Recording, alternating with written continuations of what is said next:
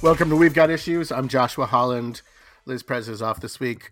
We're going to speak with Lydia DePillis from ProPublica about Trump burrowing loyalists, ideologues, whack jobs, we don't know who exactly, political appointees into the federal civil service where they are harder to get rid of for a subsequent regime. And also some other moves that they're doing to kind of entrench their agenda under Joe Biden. It's we can't get rid of this guy. It's so hard to get rid of this guy. 81 million people voted against Donald Trump, and he continues to, insist that he won. I'm tired of winning in courts. I think that we're up to, I think, Trump and his allies. Not all these lawsuits have been by the Trump campaign themselves, but I think that Trump and his allies are 1-52 in various courts, according to Mark Elias, the Democratic super lawyer. 17 state attorney generals have joined Texas in declaring that other states' elections are not to their liking, have not been conducted to their liking. That includes Utah, which agreed with the Texas Attorney General that voting by mail is a bad thing, inherently fraudulent. And of course, in Utah, most people vote by mail and have for years. So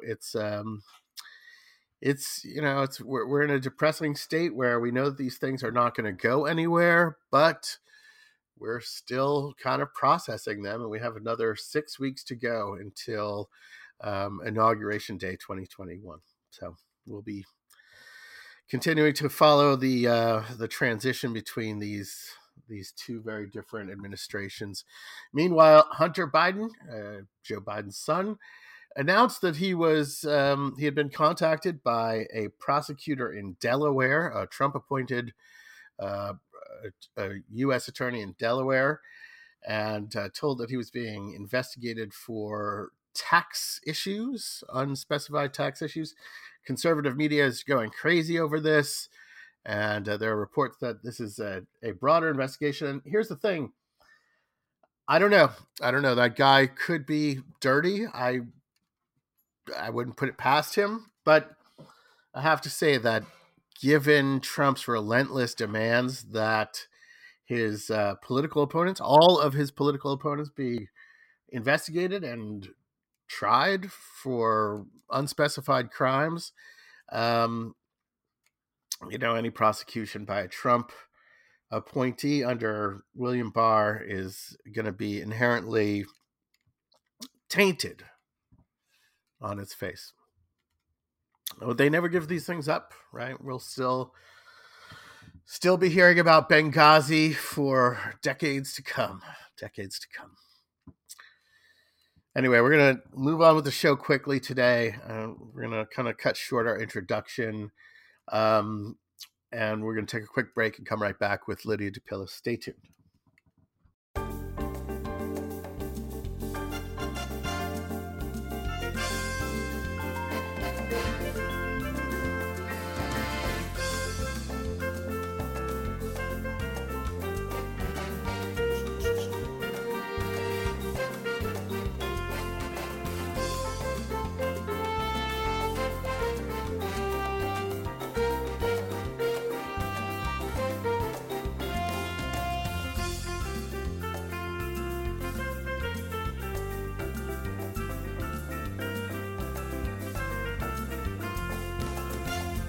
Welcome back to the show. I'm still Joshua Holland, and I'm joined now by Lydia DePillis. Lydia is a reporter with ProPublica. Lydia, welcome to We've Got Issues. Good to be here. Thanks for taking the time. Is it ProPublica or ProPublica? ProPublica, for the record. Spread the news.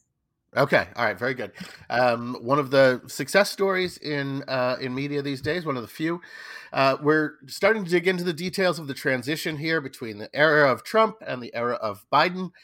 Lydia has a piece titled "How Dozens of Trump Political Appointees Will Stay in Government After Biden Takes Over." And of course, you can read that at propublica.org. So let's just start. And you've also been, I should say, tracking the Trump regime's kind of last-ditch efforts to entrench some of their agenda through a series of late executive branch rule changes, which I just want to talk about in a minute as well. And this stuff may not be as sexy as some other issue areas, but this stuff is really, really, really important. Federal government is, of course, one of the largest institutions on the planet, and these kinds of nuts and bolts governance issues have far-reaching impact. So what does burrowing mean in this context? Burrowing is kind of a colorful term for the process of converting oneself from a political appointee who serve at the pleasure of the president and go away after a president goes away himself into a civil service job, which is the type of position that is supposed to be apolitical, expertise driven, and serve from administration to administration. And those folks enjoy quite a few employment protections, which are meant to insulate them against the type of patronage system that reigned in the early days of the Republic, wherein presidents would simply reward their campaign staffers and donors with jobs in the government. Now, you write that the number of officials that the Trump administration is trying to burrow into the civil service is roughly comparable to that of past administrations. Is there a qualitative difference between these political appointees and those that past presidents have tried to burrow into the civil service? And I ask because we look at these personnel issues pretty frequently on the show. We've established pretty clearly that Trump does have a penchant for ideologues who are not well qualified and people with apparent conflicts of interest at the agency level. Are you seeing some differences between the quality of the candidates? Right. So I should first say that we don't have total visibility into who burrows from administration to administration, right? Just briefly, the process is that the Office of Personnel Management requires all agencies to submit or review anyone they want to make that kind of transition, so they can make sure that there wasn't undue political influence at play. And so then the OPM submits lists of those people to congressional committees. Sometimes they leak them, sometimes they don't. And then, so I happen to have the list for this year. I don't have lists of names for previous years. I just have numbers, which are also generally reported at the end of an administration by the GAO. So I can say they're roughly comparable, and I can rely also on the longer experience of folks with the Partnership for Public Service, who have, seen more of these lists over the years. And it does seem to them that these appointees are more political in nature. They're higher profile. They have more partisan and ideological backgrounds. And so even if they have, a bunch of them have passed muster at the OPM. The only ones that we have names for are those who have been approved. We know that there are some that have not been approved, who in fact have been rejected because the agency couldn't prove that they were free of political influence. And those who have not yet been approved, we don't know their names. We can see their positions, some of which are fairly high profile and important, coming from offices within places like the Department of Justice and the White House of the Office of Legal Policy at the White House, which are the kinds of places that make judicial appointments and decide policy on asylum cases for immigration purposes. So, yes, long story short, they are more political, despite there not being many more of them than we've seen in previous administrations. And I mean, that's par for the course. We've seen this from this administration. A lot of poorly qualified nut jobs in some cases. You focus on some hires at a couple of agencies that you just mentioned, DHS, Department of Justice. These are also agencies that I think a lot of us think are in most need of reform. Can you run down for us some of the specific people that you looked in at the piece, and also just give us a sense of how these kinds of political appointees turned civil servants can bog down an incoming administration or make it more difficult for them to advance a change in agenda. Yeah. Well, I mean, I'll just start with that for context. Like, that is the concern. And typically, these types of transitions are looked at really closely by the party that is out of power in the White House, for the incoming White House. So, like, after the Obama administration, congressional Republicans were all over this, demanding very frequent updates, um, because they did not want Obama folks to be embedded into the civil service where they could be a problem for the Trump agenda. And the same case was true as Bush was leaving, and actually quite a few more people went from the Bush administration into federal government service. And so they can do all kinds of things, right? Like, anybody can, without outright stopping something, slow down a rule. If you're an administrative law judge, make decisions that are industry friendly. If you are in, if you're in running an immigration court, you can set rules that are not very friendly to folks seeking asylum. So, to just put names to those, a few folks that jumped out at me were a young man named Christopher Prendoni, who got his start in Washington working for Americans for Tax Reform, the Grover Norquist run group, and he handled energy issues for them. And then he was hired at the beginning of the Trump administration in a fairly high-ranking position at the Council on Environmental Quality. And from there went to the Department of the Interior, where he was a close advisor to Secretary Bernhardt.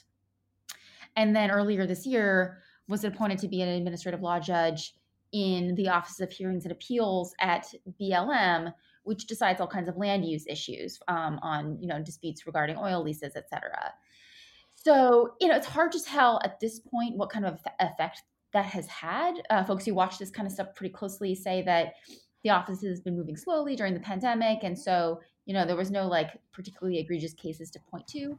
But that's the kind of position that will remain for as long as it takes for Biden to replace that person. So, and that is a court or body. It's like an administrative court that has typically been very technically minded, nonpartisan, not ideological, just like deciding balls and strikes, and it's not been politicized like some of the other federal courts. Sorry, should I pause? No, go ahead. Okay. And I'll just name a couple other folks who jump out at me.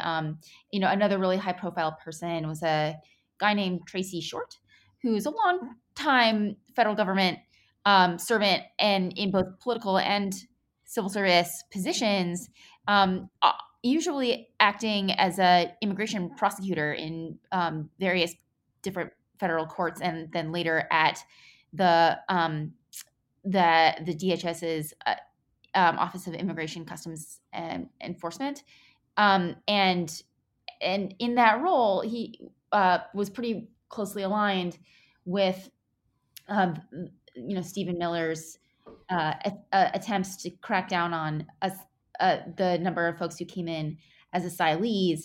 And, so earlier this year, he was appointed to be something called the Chief Immigration Judge, which essentially runs that court and decides the rules that govern something like 30-something judges who hear immigration cases.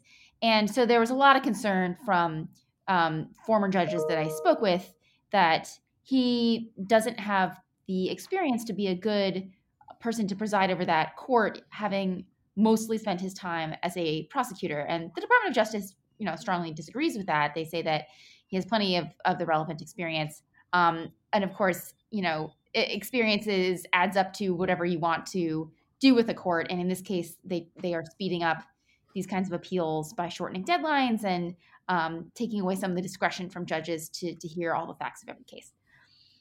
And we've talked to immigration experts on this show before who've talked about the importance of those rules, that you set up the rules and it has an incredible impact on the share of asylum seekers who are accepted or rejected.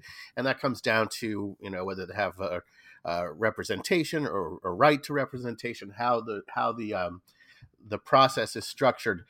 Um, and I want to put this in a little bit of a bigger context and step back for a second, because you mentioned this in your piece.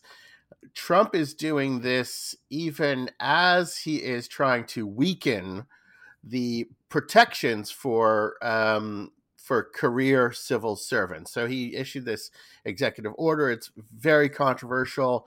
It basically would recharacterize uh, career civil servants in a way that would make them easier to fire. So it's this thing about merit based civil service. How do these things interact? That's right.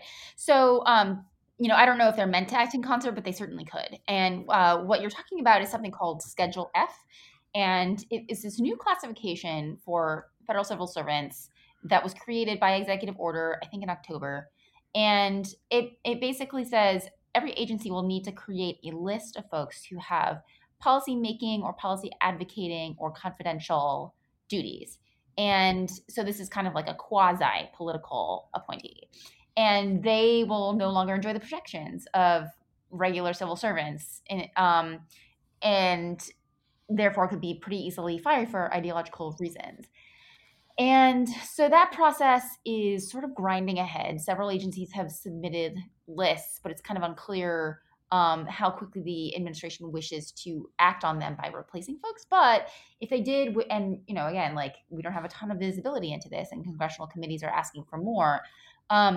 But if they wish to move very quickly, they could replace a lot of those, what had been previously thought of as high-level government career officials with formerly political appointees, or anybody actually wouldn't have to be a political appointee before that at all, and thereby perpetuate the Trump agenda into the Biden administration, and also just secure for folks what is some pretty what can be pretty cool jobs with neat responsibilities and a comfortable salary. Yeah, I mean, I think that's the widespread concern is that he's doing this to prepare a kind of last minute purge, followed by appointments of various loyalists, right? Trump loyalists who would continue the agenda into a Democratic presidency. Right. I just want to point out one other piece of context, because again, it's important to kind of step back and look at the big picture. The New York Times is reporting that the Trump administration is planting loyalists in Biden transition meetings. So this is a story by Lisa Friedman.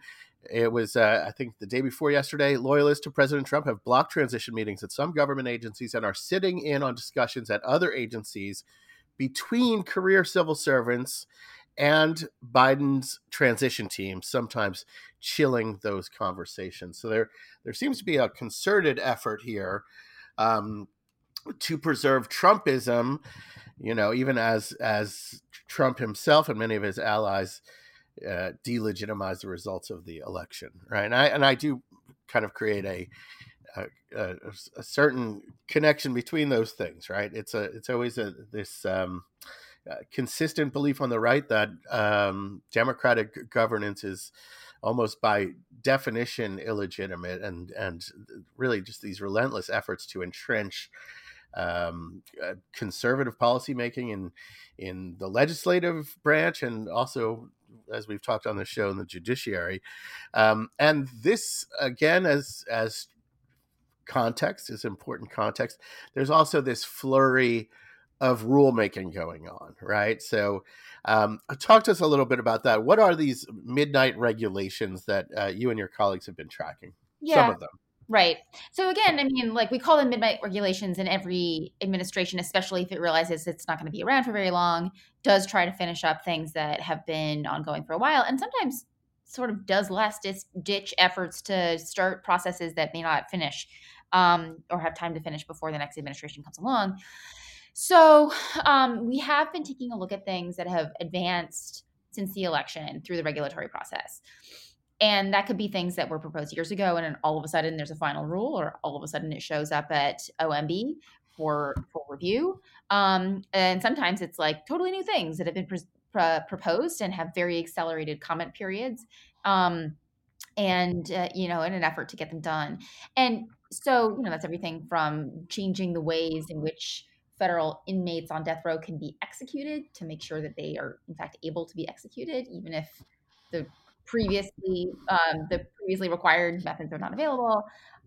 Things like finalizing rules to increase the speed at which chickens can be slaughtered in poultry plants.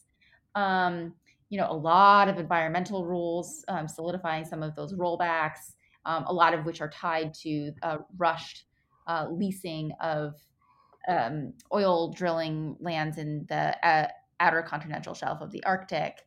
There's a lot of immigration stuff. There's a lot of kind of culture war stuff, like protecting religious organizations when they apply for federal grants to make sure that they don't have to change any of their employment preferences, which allows them to discriminate. And all of these things could technically be repealed, but once they sort of gelled, it takes a while and it's a cumbersome process. And if the Democrats do not hold the Senate, they also would have a hard time using the Congressional Review Act, which the Republicans did to great effect to toss out a bunch of Obama era regulations in the early days of the Trump administration. Yeah. And I guess we're once again hoping when we see this flurry of new rules, we've seen this a number of times where they have been sloppy in the rulemaking process, and courts have struck down a lot of pieces of Trump's agenda because the I's weren't dotted and the T's weren't crossed. And we saw that with, for example, the efforts to roll back DACA, the deferred action for Dreamers. The court said, look, I mean, you have the power to do this. You just need to follow the law. And the Supreme Court struck down that effort because they had not adhered to the law. So I guess with some of these rules, we'll see if they are accomplished with more rigor and care to the details. Yeah, I'm not sure they will be.